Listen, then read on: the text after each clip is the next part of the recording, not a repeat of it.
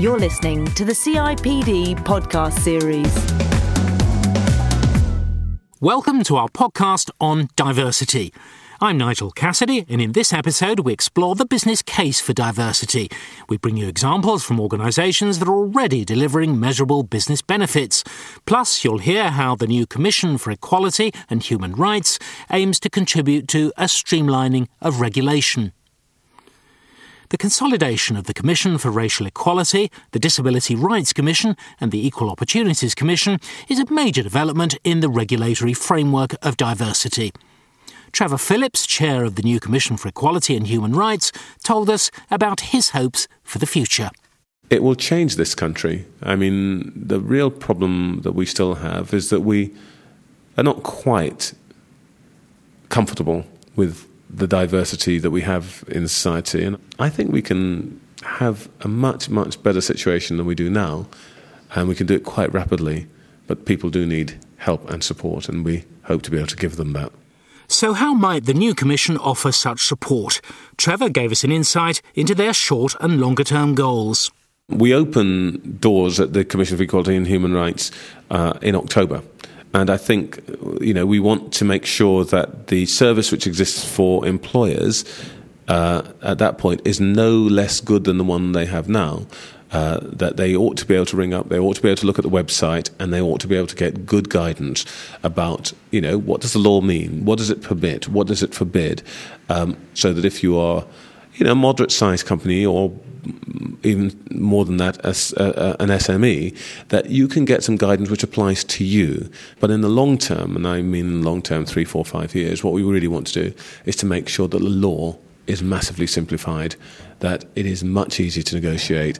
It doesn't have, 4 or 5 different regimes within it. And so that when an employer says, what must I do, ask themselves, what must I do about recruitment? What must I do about trying to embrace the needs of my older workers or female workers and so on? It's simple. They don't have to spend days with hot flannels around their foreheads trying to work it out. While many employers are going well beyond the legal minimum and embedding diversity right across their organisation, Diana Warman, the CIPD's diversity advisor, believes many are daunted by legislation. So is this paradoxically holding back real progress in some places? Philip Alam talked to Diana. We hear a lot about diversity. It's all over the media. You've been looking at it in real detail. Do you feel that British employers are really getting their arms around it, that they're translating all this talk into action now? I think the leading edge players are, but there's an awful lot of people in the long tail who actually understand diversity in very different kinds of ways and are very scared about their legal obligations, and I think that takes their eye off the ball.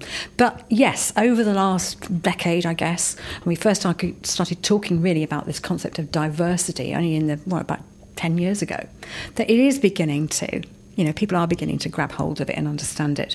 But there's miles to go in order to really gain advantage from it. The problem is that because it's very resource intensive in terms of time, because it's very complicated, because they're going to get conflicting messages back from the legal eagles they may consult, trying to then take time out to really bed down the good practice is much more demanding. So if legislation is making some employers strive for compliance but no more, we asked Diana how to really convince managers of the business case for diversity. You've got to make them understand what's in it for them, why it's important, and it has to be natural. It has to be a natural way of thinking in the organisation, so it's just part of the way you do things. A kind of almost a knee-jerk response, like a reflex. It's part of what you do, part of the way you think. So you have to inform the person's thinking and understanding in a way. And I think that'll leverage change much more quickly. One organisation that's clearly going beyond the requirements of the legislation is ITV. Philip Alam asked Sally Milne, ITV's head of resourcing and diversity, about their approach.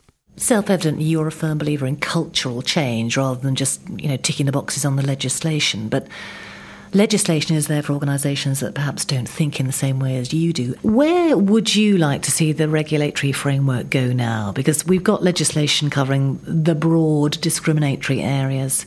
There is now talk about further legislation in much less tangible areas, such as physical appearance or, personal attributes that are less easy to define. Do you think it would be a good idea to go down that road, or do you think we have to work on producing the culture within organisations where they just do that stuff themselves? Obviously, my answer would be that I think you achieve more by looking at the latter, that by looking at the culture of an organisation, you are able to impact and embed, ingrained thoughts and mindsets. I think you need to have both.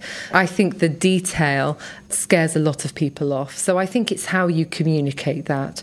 And I just think actually if people understand it under a broader umbrella of difference and culture and values, then I don't think it should be seen as such a nightmare, a maze of issues and detail. I also think we worry too much about, as head of diversity, that I should be the expert in it. I wouldn't say I was. I'm just really passionate about it. And I think that, again, people go, oh, gosh, there's so much happening in diversity. I don't know where to start. I think go out there and find the information when it's relevant to what you're trying to achieve. Provide support and resource so that, people know where to go to find information and to get help. But don't be flummoxed by this. There's just so much going on. So really, rather than getting hung up on the legislation and whether you're ticking the right boxes, it's more a question of approaching this entire issue from the basis of, are we behaving fairly? Are we behaving in a way that really benefits our business? And it's as simple as that. Yeah, I think it is as simple as that. A refreshing approach there from Sally, who clearly doesn't think that diversity needs to be any more confusing than any other business issue. BT's Director of People and Policy, Caroline Waters, agrees.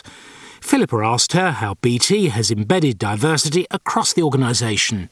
Obviously, BT's made enormous strides in terms of diversity amongst your customer base. What about internally, the people who work for you? How have you spread the message that diversity isn't just an issue for HR, and it certainly isn't just an issue for the boardroom?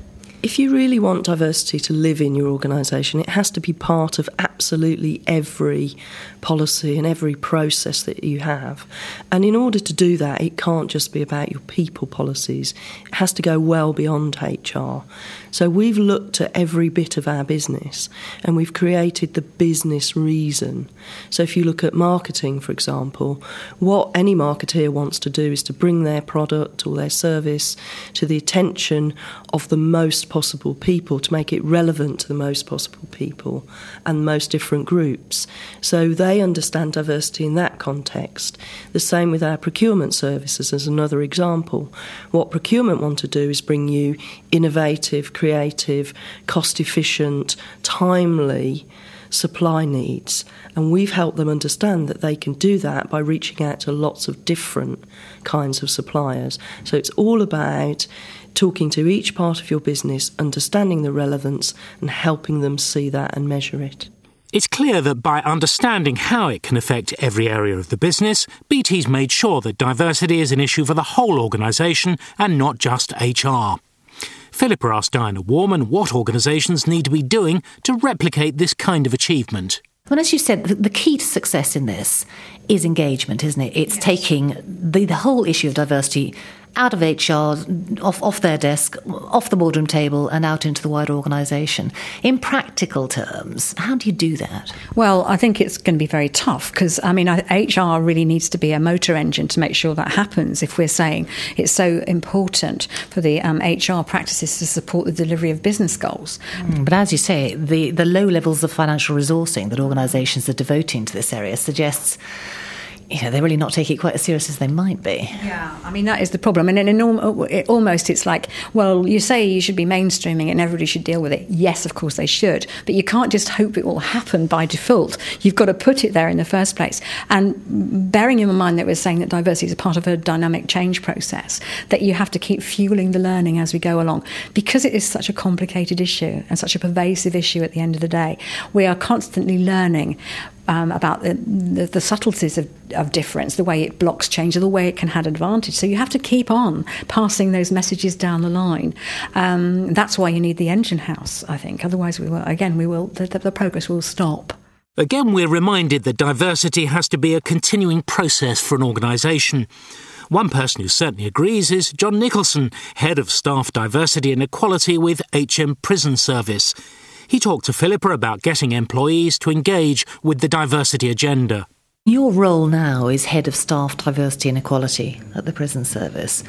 What sort of response are you finding from colleagues so far to the ideas you're putting forward to them? Are they cynical? Are they viewing diversity management as political correctness? Or can they get their arms around the idea that actually this is about recruitment and retention of good people? Lots of employers have, I think, overloaded people with things that have been seen as initiatives, and some people will see diversity as another initiative. But I think there is really a willingness on people to engage when they realise it's not just about certain minority groups, as it's sometimes been seen in the past, that it is a more holistic approach to valuing everybody as individuals as to what they bring to the organisation. The age regulations in particular I'd point to and say actually impact on absolutely everybody in the organisation, and that's been a wonderful lever to talk to people about diversity issues. The CIPD Podcast. Caroline Waters also talked to Philippa about the role diversity plays in supporting BT's drive for effective talent management. Talent management is incredibly important because it's no point just bringing in diverse people. You've got to make sure that they can spread everywhere into your organisation and become the decision makers, become the opinion formers.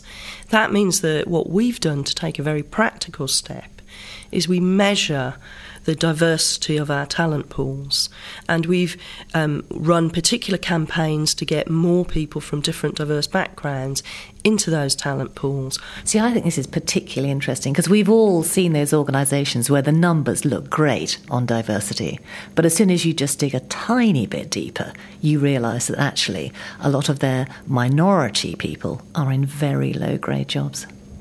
I think it's a real danger of taking a superficial approach to diversity. We've heard about, in diversity terms, the whole thing about snow capping, which is the way they describe having a very diverse workforce but a completely white management board. Now, we just don't want to be that way. That's not getting the best out of the resources you have.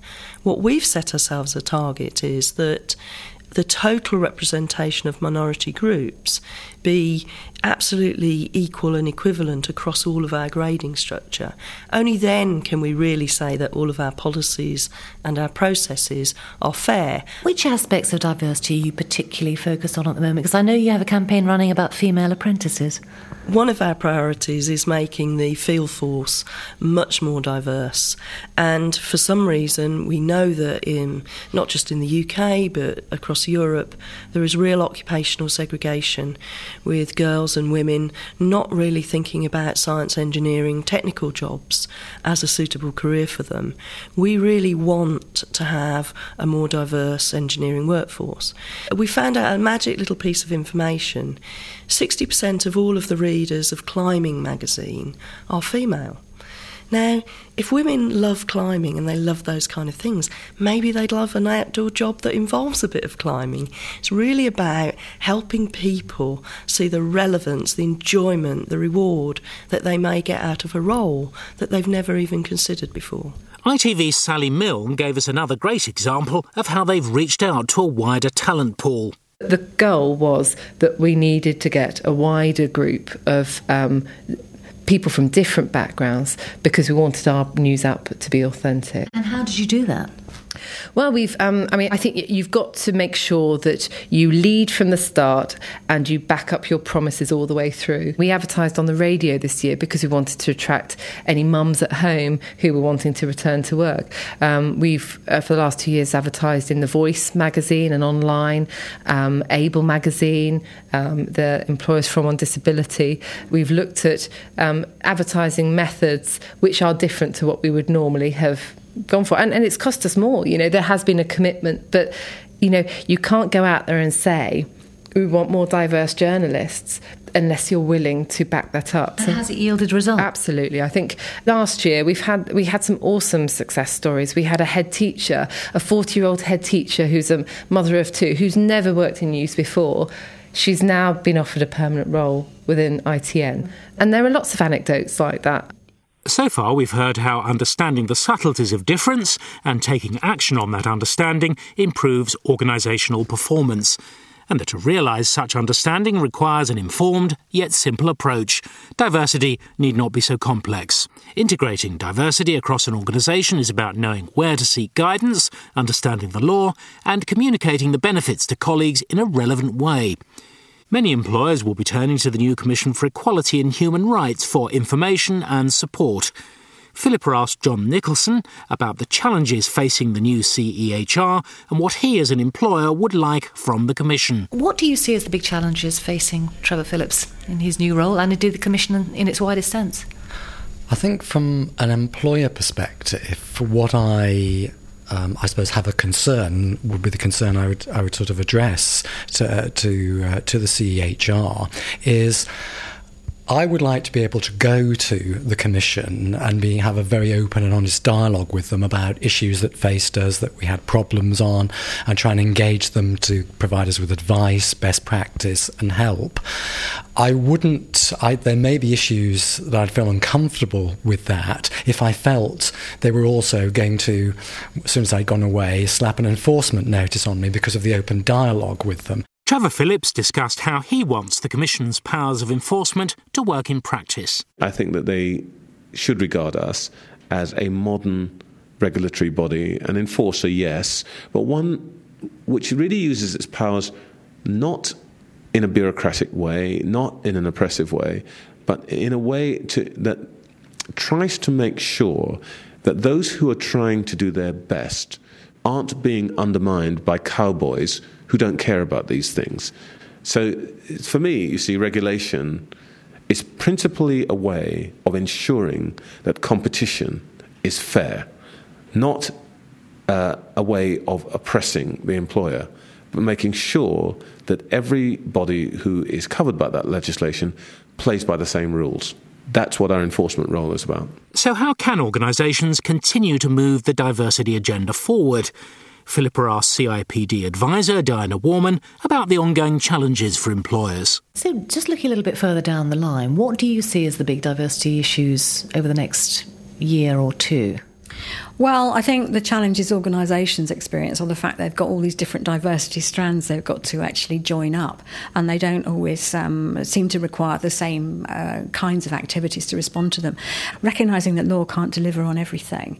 So it's actually making sure we've got more synchronisation, that there's more coherence in business, that it's not just parked in employment policies and practices, that people are not going to expect more than is practically possible in business, that businesses aren't... It has to be seen that businesses aren't there out of altruism. They've got to exist as economic entities, which is back to arguing the value of the business case, what it is, how it can add a dividend. So moving this agenda from it's a problem, we have to comply, we have to have a compensation model for those who aren't normal, to one, hey, difference is good for us, it can be all sorts of different things. How can we leverage from that? I think is where we need to move it. So there are clearly still some challenges ahead for employers, but also some positive signs that the diversity agenda is moving forward.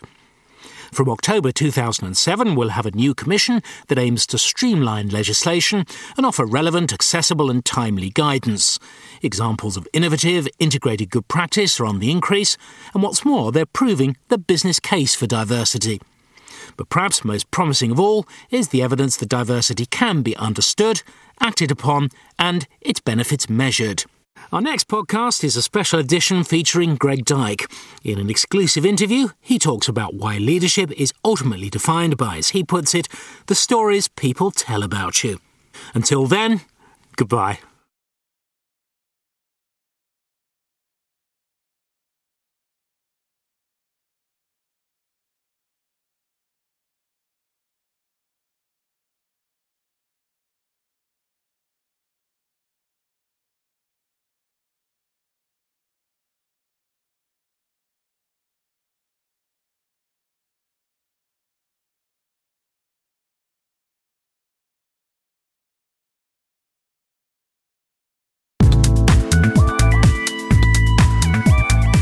been listening to the CIPD podcast series.